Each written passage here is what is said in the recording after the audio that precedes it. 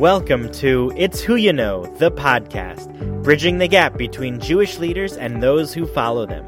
Gain insight from Jewish professionals who make the decisions that influence your Jewish world. Thank you for joining us. This is your host, Michelle W. Malkin, and I am excited to introduce our guest today, Ilana Aisen, who is the newly appointed Executive Director of JPro Network.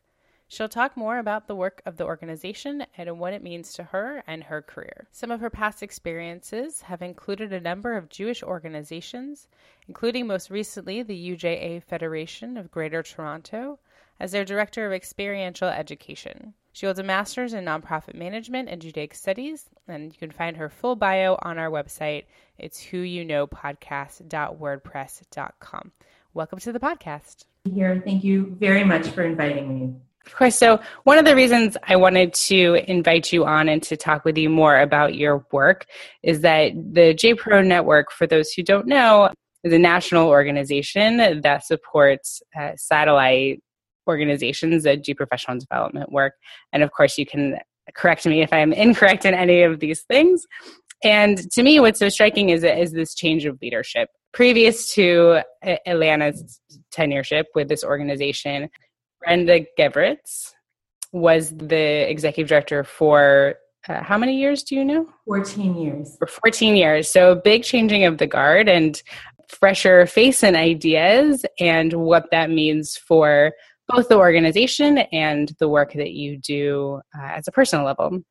So if you can, I'd love to start with a little bit from you as to how you got here or what there was in your past that influenced you the most to do all this incredible work that you have done so far in your career. I think that our professional journeys often make a lot more sense looking backward than they do when we're looking ahead. And truthfully, I think that for me and for many people who end up in this work, it didn't happen by accident exactly, but there were, a series of, happy accidents that led me here. And the first one, I guess, was that when I was in my last year of university in Toronto, I ended up sort of by fluke applying to be part of an alternative spring break trip to El Salvador, which was sponsored by Hillel. And it really was just sort of on a lark that I was part of a service mission of Jewish university students to El Salvador. And as it turned out, the trip was run by American Jewish World Service. And it really was a life-changing experience for me in terms of opening up global perspective for the first time, connecting the kinds of global issues that were brand new to me to Jewish thinking and Jewish tradition. And happily and unexpectedly, coming out of that experience, I was invited by Stephanie Rasquet and Ruth Messenger to come to New York for a year to be a fellow, to work on the alternative spring break program. And I thought that would be like a one-year thing. And I didn't know what I would do next. I thought I might go into education. And 1 year turned into 13 years and really a career. But I think the point that I started with, that it was sort of a series of happy accidents, it wasn't just that moment. There were a series of moments that sort of helped me to form my career path. And I think that the one thing that ties all of the moments together, beginning with Stephanie and Ruth and beyond that, is that there were people who understood what it was to mentor, who understood what it meant to pay attention to young professionals, people with talent who cared about professional development and giving their time and their attention in that incredibly generous way. And each of those inflection points in my careers really were characterized by that kind of support. That's great. That's definitely something that I think we also talk about a lot and think about a lot, is not only succession, but how do we bring the next generation up? How do we make sure that we have our eyes on the leadership below us, because I similarly had experiences with mentors that I would not have gone and got my master's degree if I didn't have 4 people, pushing me into the door and saying, we have this great program, we want you to do it. Mm-hmm. And I hope you've thanked your roommate quite a bit for her encouragement for this program that pushed you into this. Right. And now you're making a bit of a transition. I know you spent some time at the Federation doing education-specific work, but in addition to American Jewish World Service, your time with Repair the World and doing that social action. So now you find yourself in a position that isn't so social action heavy. I don't know how you feel about that, the way you think about that, if that's something that you found a way to do in another capacity. It is quite a career shift. As somebody who's also similarly done social action things, I feel that too when I'm not filling that void that is so passionate for me. Well, I think that there are a few themes that I see sort of weaving through my career. And that sort of goes back to what I was saying before about how it's a lot easier to sort of write our stories and tell our stories looking backwards than it is looking ahead. And, one theme that I see is a passion for education. And there's a way that in every role that I've had, there's been work in education, curriculum development, teaching, thinking about teaching and learning. And that will be a constant when I think about JPro. We really are passionately interested in how we enable people who work in the Jewish nonprofit sector in North America to advance their careers. And we see that as totally interwoven with how we advance our field as a whole. So there's certainly a learning and education-related element very much at the core of what JPro does. And then in terms of social justice work, which became my passionate interest really through my time at AJWS, and that awoke something in me that I really hadn't connected with before. I think it's something that I bring with me now into everything I do in different ways. And I think a lot about inclusion, diversity, the ways that people who are less insiders than others, how they can have access. And I think when think about our sector, there are all kinds of ways. And it's not binary or simple, but there are lots of ways that some people are more on the inside than others. It could be geographic. It could be the nature of a particular organization. Certainly, we know that there are issues related to gender and sexual orientation and race, Jews and non-Jews. There are all kinds of dynamics that shape issues of access and opportunity in our field. And I'm very interested in how we can impact that through our work. Absolutely. Especially when you talk about pay equity, right? We're talking about Jewish professionals and pay equity between, genders, or even pay transparency, as an issue that is tackled. So go ahead and tell us a little bit about the organization, your role in it. What are you excited about, and how it feels to be taking over for somebody who's, been there for 14 years, a legacy I'm sure that is full of a lot of accomplishments, and an organization that has its successes and challenges. It's a big role. It is a big role. It's exciting, and it also feels like a big step. I really feel honored to be following Brenda, who had a profound impact on my career through her work at JPro.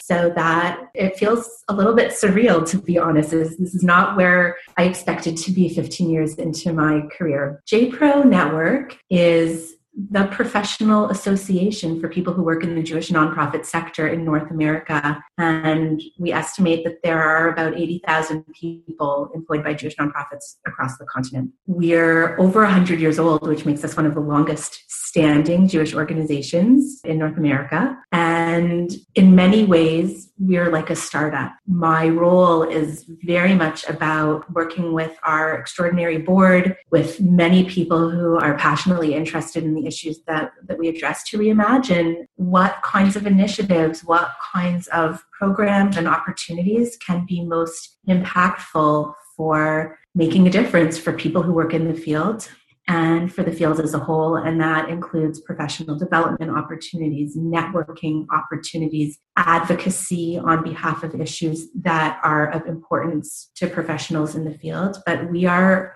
We are early. We're at the very, very beginning of that envisioning stage. And more than anything right now, I'm trying to speak with as many people as possible, do a lot of listening, and really understand what the needs are. And I think you also asked me why I was excited about this work. Absolutely. Yeah, I'm, as I said, it feels surreal. I'm just overflowing with excitement. I've always cared a ton about how we work, making work awesome, and I love our field. I just think that people who work in nonprofits in general, people who work in Jewish nonprofits in particular, that's the space that I've always worked in, tremendously special people. And it's a privilege to work with such extraordinarily special people. And I also think that we have work to do to make our workplaces as excellent as possible, to make sure that our HR practices are at the leading edge and not behind the times. And there are many great organizations leading the way on that. I always used to say real quick, Jewish professional work that I did in Los Angeles is that we were the ones that created community for those who create community. So you spend your whole day, right, working to create community for others. And then you turn around and you're like, okay, and then you get to be in a room with other professionals that do that same thing, and you feel that camaraderie, you feel that that fellowship, you feel that community of people that are doing the work that you're doing, and whether it's a different organization, a different type of community, that particular type of work, creating community, has its challenges and its joys and successes that really can only be shared among those that do similar work. It's great. I love that. Building community for people who build community. It's great. And look, it's about the networks, and it's about career development, professional learning, like, those pieces, and they go hand in hand. And you've got a wide range that you're working with, right? So you've got, new to the field, straight out of college, really ambitious professionals, right, that are going to soak up every, opportunity for advancement and growth. And I mean, I was there, right? Like a lot of people were. And then you've got those that, have sought more formal education, who have a master's in nonprofit management, who feel like they've had some kind of formal training, right? What's kind of in this for them. And then you transition to those with families that don't have a whole lot of extra time, feel maybe a little more settled in their career, but do still have their eye on some other, opportunity out there. And then, what comes after that? You've got the, maybe older kids or no kids, right? The higher level positions where you're at the top, and maybe you've been at the top for, 10 years, and you're doing the same types of things, and, that networking to try and get new ideas. So it's a really wide range of the life of a Jewish professional, that when you talk about professional development and the niche that the JPro Network really provides to the field, how do you think when you think about all those varying different types of audiences or places that people are in their careers? Look, my gut is that our sweet spot is going to be for early and mid-career professionals, because there's just a huge amount of unmet demand there.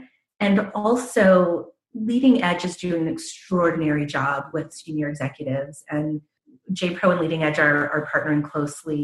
That's where I think our focus is going to be. And I'm very interested in how we work with graduate students who are preparing for careers in our field. As you mentioned, those who are early in their career, whether that's, just in those first few years, or someone who's coming straight out of a master's, perhaps, that went straight from undergraduate to graduate school, sort of that phase. And then in mid-career, we see lots of people looking for opportunities that they feel like they're not funding. The other cohort that I've been thinking about a lot is people who are retired. And there's great work happening in the secular space around boomers, retirees. And I think there's huge opportunity and huge desire for folks at that stage to give back. Many are consulting and giving back through consulting. And I think there may also be an opportunity to be thinking about pro bono opportunities. I know that was one of the biggest challenges we dealt with in Los Angeles, was getting Jewish professionals who already, were busy with their lives to volunteer their time, to be the ones to be creating, it's a complete volunteer-run organization. That was always a challenge for us, was getting people around the table, getting people committed to doing free work. And again, for people who are already so busy creating these communities for other people, what are your sort of thoughts? I mean, you talk about retired, and that was always our golden egg, right? Who are our retired people that we can get to do these things?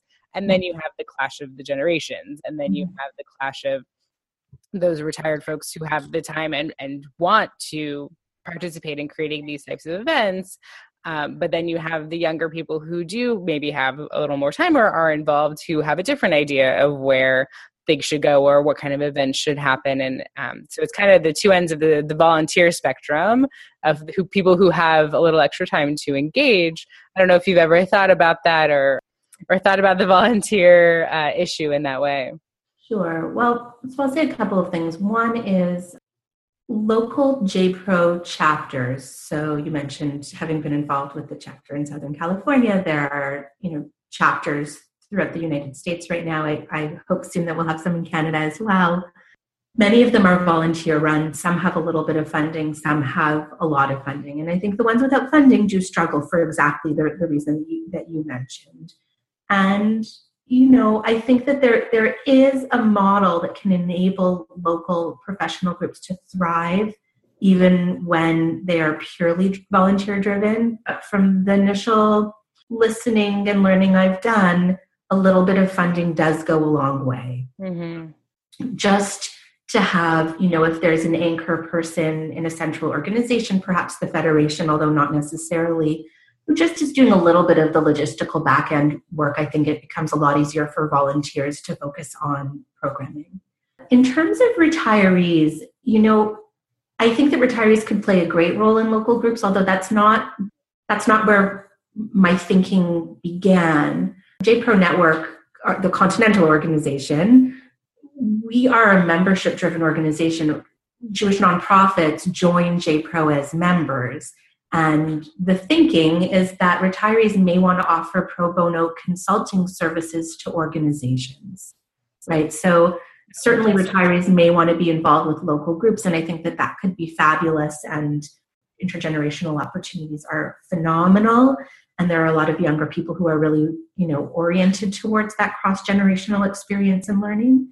But I also think that people who are retired have extraordinary skill sets, right? Both professionals and lay leaders. They can help with capital campaigns, right? They can help with reviewing HR policies. They have tremendous experience that they can bring to bear. And as I said, many of them are consulting already. So I just think that there's an opportunity for our field to, whatever the model is, and we don't know yet, but to be harnessing the talent of retirees. So I just mentioned them because I think early and mid-career may be our sweet spot, but that feels like another place where we could really have an impact that has lots of ripple effect. Absolutely. That's a really interesting idea that I actually haven't ever heard before. I know that they do it in something they have called Executive Service Corps out in the LA area, where it's basically that, it's either current executives or retired executives, and a lot of the professionals they used to work with found a lot of meaning through that. And to be able to do that in a Jewish lens and offer their resources and services and experience, it's fantastic. That's a fantastic way of thinking about that cohort. Whereas I'm thinking about it as, people in rooms. You're thinking about what's in their brains, what they really have to contribute to what's already happening, and how to keep them in the loop of the work that's being done, and feel like they have a vehicle for their expertise and their knowledge that they've built up over their career. That's fantastic.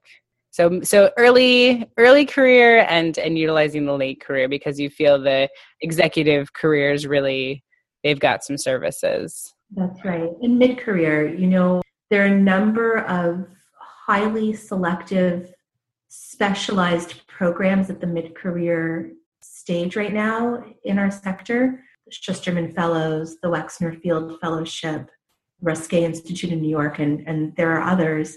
And the demand for experiences like that is far outpacing the supply, right? Lots of people are applying to be part of those programs that do deep talent development and are investing, significant resources in the people who are chosen.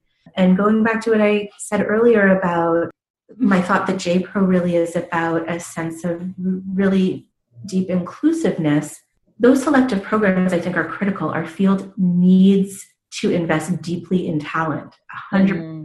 but we're never going to reach everybody that way. And I think a question for JPro to really grapple with is how can we leverage what's being done in those programs and in all kinds of spaces and distribute it more broadly to lots of people who want to be learning, who want to be strengthening their skill sets, growing their networks, and advancing their careers, whatever that means. And some people do want to be senior executives, some people don't, but most engaged professionals want to be learning and growing and extending themselves professionally. And I think JPro really ought to be thinking about how we exponentially grow the number of professionals at many stages, but I'm thinking in that realm about mid-career, because right now there's just not enough.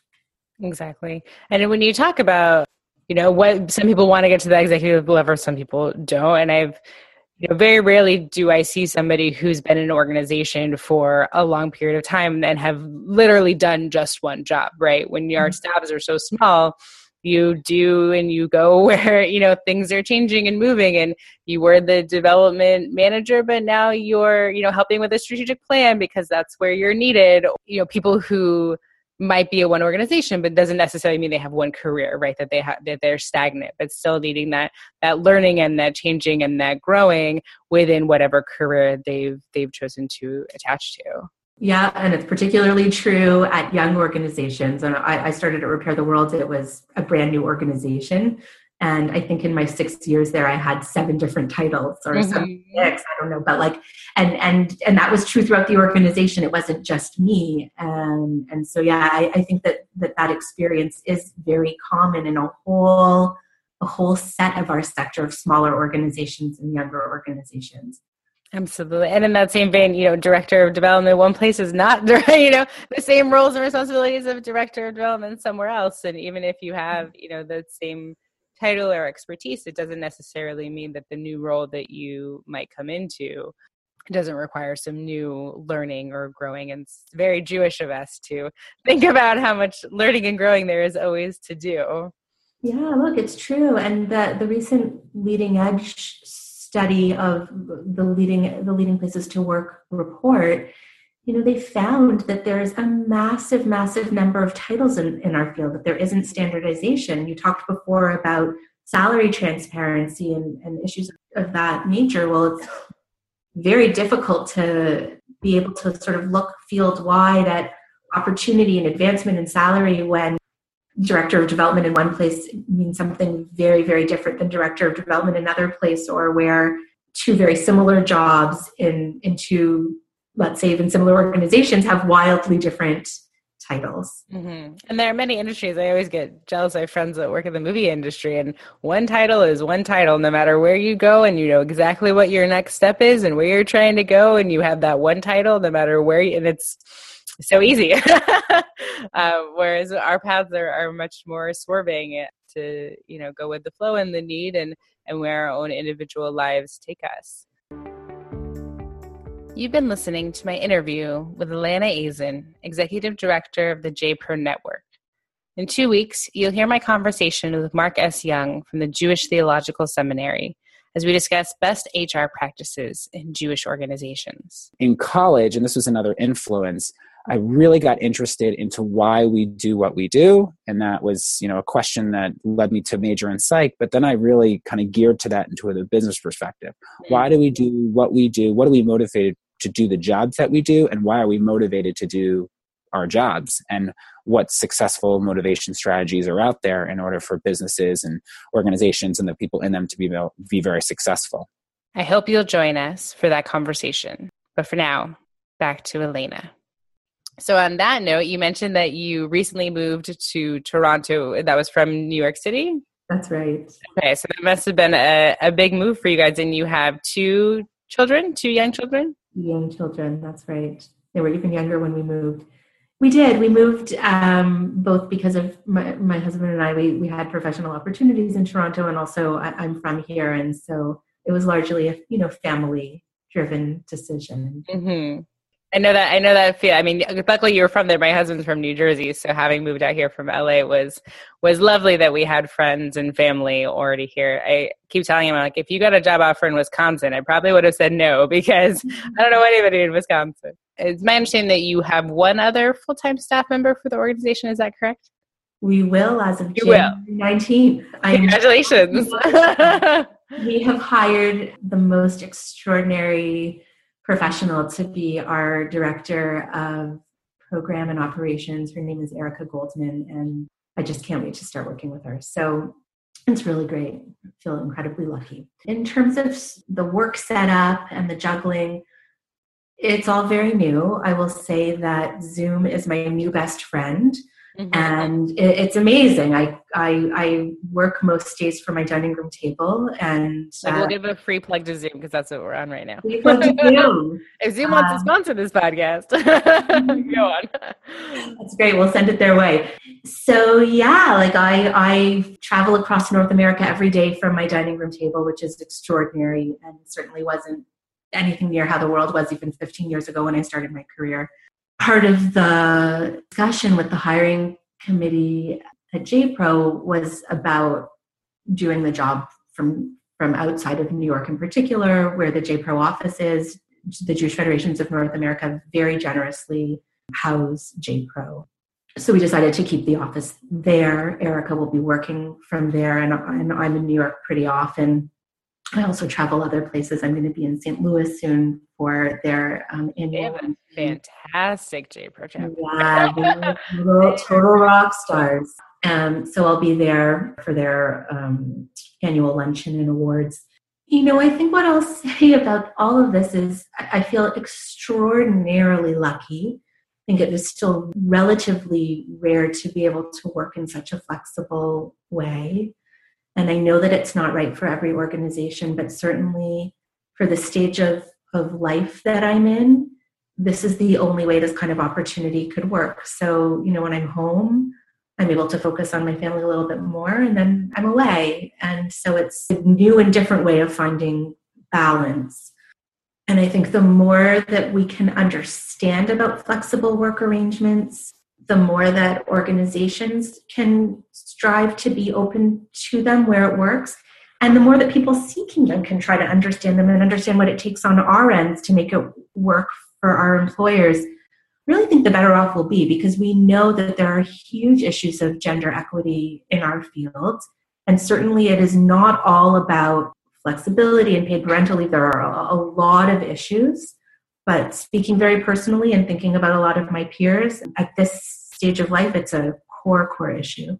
Absolutely. You know, our worlds don't really work around 9 to 5 cut and dry so much anymore, especially when you have the dichotomy of starting a family, having a family, and the shared responsibilities, not just for females, but for men too, right? Your kid is sick and I have a meeting, but you don't, guess who's going to go pick up the kid, right? So there's, with those young family issues, flexibility is very important, or even when you're working nationally, time zone flexibility is important, and travel flexibility is important. But it's definitely, it's changing the way that we work and the industry as a whole as we really look at these issues. So anything else that you do, like, particularly that you feel, I mean, is it, you know, time with friends, particular mentors you connect back with? Is it, you know, finding time for yourself, reading? You know, I'm sure things get crazy, but you've only been a month, so they haven't got a chance to get too crazy. Yeah, you know, I'm sort of trying to feel my way into a new routine that will work. I try to make sure to set some time aside every day for exercise. I make sure in those evening hours between when my kids get home and when they go to sleep that I'm, 100% focused on my family, and then I'm able to go back to work for a few hours in the evening. So far, except for when I'm traveling, weekends have also been family time. So, you talked about how sort of work permeates everything, and I think that it forces us differently to figure out what our own boundaries are, because the boundaries don't exist for us. Workshop at your next conference. How to set boundaries, work-life balance. It's not easy. It's not. No, it is not easy. And you asked about mentors. I think any time I've gone through a transition, and I think that this is probably true for many people, that cherished mentors and colleagues become real touchstones. And it's amazing. I feel so much gratitude for the support from people who are just, being generous with me with their time, with their guidance. And it makes possible thinking and work that otherwise would be impossible for, currently a staff of 1 and about to be a staff of 2. We have an extraordinary board. For professionals, you talked about how difficult it is for professionals to volunteer their time. Mm-hmm. We're talking about a board of people who work in the Jewish nonprofit sector who are volunteering their time for an organization that serves their colleagues. Like, it is it is a special, special group of people, and I am so lucky to be working with them. That's excellent. That's excellent. As I mentioned, our audience is anywhere from, or soon to be audience, those that are listening out there, is anywhere from students who are starting their career, people who have been in their career, any Jewish professional, right? People who know what JPro is and people who don't know what JPro is, your own constituency, and those who are hearing about your work for the first time, and lay leaders, right? And lay people who spend their time after working a full day, volunteering with these organizations. What's some advice that you might have for people who are listening to our conversation, who hear about the exciting things that are happening and the work of this organization? And so, I think I'm going to break the rule, and then I'm going to answer your question. I'm going to say, even more than advice, I really, really want to invite your audience to be in touch. My email address is ilana@jpro.org, which is ILANA. Yeah, we'll have it on the website. Right, at jpro.org. We'll have your contact information up. More than anything, your audience is our audience, and we want to connect. In terms of guidance, I'm not trying to dodge the question, but I don't think there's a sort of one-size-fits-all piece of advice I can give, but I can sort of speak candidly about what I'm sort of most working on and focusing on in this moment of my own professional trajectory, my own journey, I guess you could say. And I think for me right now, it really is about being bold and believing in myself and not silencing that inner voice that questions whether I'm actually up for this, but sort of hearing it and putting it in its place. Like, some healthy self-doubt I think is important, but that cannot be the dominant voice. And I think that's always been a struggle for me. I think it is certainly not a gender-specific issue, but I have known a lot of women for whom that's a challenge. And I guess what I would sort of say is, for those, regardless of gender, who struggle with that, I think kind of being with the need to believe in ourselves and listen to ourselves deeply is a real sort of important opportunity and challenge. And I think for those for whom that kind of core self-confidence comes more easily, and sort of that more readily feel like, of course I belong in this job, and of course I'm up for this. Remembering that not everybody comes into their work that way. Mm-hmm. I think that's a tremendous gift that we can give ourselves and give each other.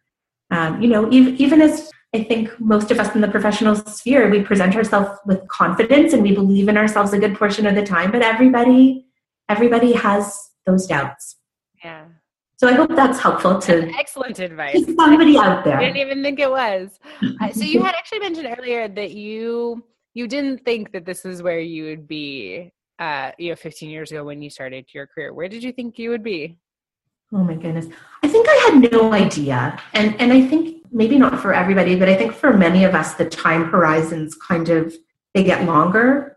When I think back to moving to New York for my first job at HAWS, like the time horizons, the first time horizons were like, how do I get to the subway and how does the subway get me to work? Mm-hmm. So there's that, right? The kind of like day to day.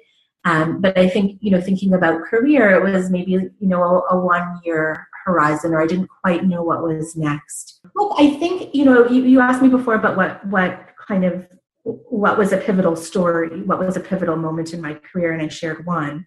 Another pivotal moment was when I was a few years into my career. I participated in a program called the Muhlstein Institute for Jewish Professional Leadership out of the Wiener Center at UJA Federation of New York.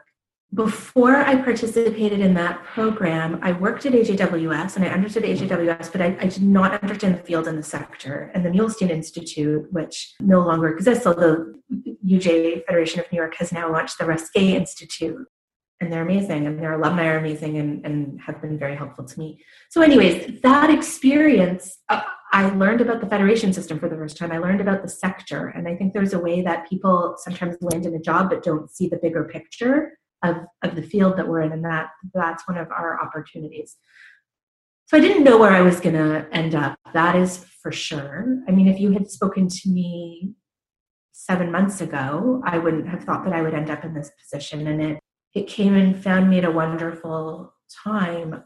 I sort of assumed that maybe I would pursue a senior role when my family was at a different stage. Mm-hmm. I think over the last number of years in different ways and at different times, I've felt a sort of push or a spark or a something about pushing my leadership and feeling like I have something more to contribute, and recognizing that would mean pushing myself further outside of my comfort zone. And then, you mentioned too that this probably wouldn't have been where you were right now if it had been a different job, right? If it had been an executive level job that required you to be in the office all day, every day, and was a 60, 70 hour in-person commitment, where you have this opportunity that allows you a little more flexibility at home with your kids, and then you're traveling, and that's that particular part of the opportunity allowed it to be appealing to you. Am I correct in reiterating that? Absolutely. Yeah, which is great. I said it's surreal. Like, I really, sometimes I have to pinch myself, and it's not just about the work-life piece of it. That is a wonderful, wonderful gift, but it's about being able to focus on issues of how do we recruit talented people to the field? How do we retain talent, which is a huge, huge challenge? And how do we celebrate and elevate the people that power our field? I really think that I had a great conversation this morning with Liz Fisher, who's an extraordinary leader in the field and is in a senior role at Repair the World. And, she and I were talking about how people are our resource. Like, mm-hmm. That is the resource we have. We have to invest in our people. And, organizations that are tight on budget, often the first thing that goes, or one of the first things, is professional development. Like, mm-hmm. That cannot be seen as expendable. Mm-hmm.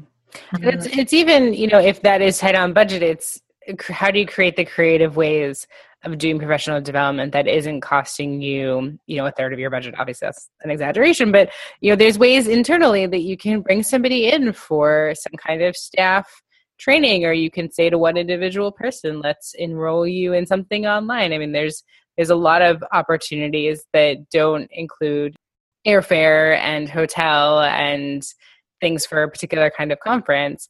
I will say, I hope that you're doing the JPro conference. I hope that is something that, if not this year, then the coming years, because as I mentioned, that, I'm not looking to get, involved locally, but that to me is community. And the one that they put on last year, 2 years ago? This past May in Columbus. Past May. Hugely successful. Yeah, which is phenomenal. I mean, it's the same feeling I get when I go to URJ's biennial with, all these other reformed Jews, when you really look in a room full of 100, people in your breakout session, all talking about, the marketing issues you have. The value of that is extraordinary. And the marketing issues in St. Louis that are the same as the marketing issues in LA and the same as the marketing issues in New York. It really makes you feel connected in a way that I don't think, other than involvement in your local JPro chapter, is really found elsewhere. And I think that's a really gem and jewel that your organization is able to provide the field in thinking about these things. So I'm so incredibly grateful that they have found you and recognized your talent and given you the tools to succeed. I think the last thing I want to say, Michelle, is that when you reached out to me, I was really blown away and excited to hear from you, because I think what you're doing is like so much in the spirit of what JPro is about, being entrepreneurial, making something happen because you're passionate about it, doing something on behalf of our field, speaking to other professionals like you. I feel so thrilled and really honored that you wanted to have this conversation and include me in this really awesome project. Absolutely. Thank you, Ilana, for your time on the podcast today. Really appreciate your insight. As I reflect on our conversation, a few things came to mind. She spoke a lot about the lessons in investment. She was at AJWS for 13 years, and at her time there, she was exposed to many opportunities that propelled her to this eventual position. This led her to being, in a way, a Jewish community insider. She alludes to this in terms of access, and I failed to pick up on it at the time, but she spoke about how those who have the lack of access to fellowships and trainings and opportunities for whatever reason, and that this is a gap in our Jewish professional world where JPro can really fill in. I feel so privileged to have been able to speak with her about her experience and looking forward to many years of her leadership with JPro. Thank you for joining me on It's Who You Know, the podcast. Again, this is your host, Michelle W. Malkin, and we look forward to hearing from you in 2 weeks. Like this episode? Have a comment or a great suggestion for our next interview? Contact us through our website at itswhoyouknowpodcast.wordpress.com or on the It's Who You Know Facebook page. As always, subscribe, rate, and review this podcast so that others can find us. It's Who You Know, the podcast.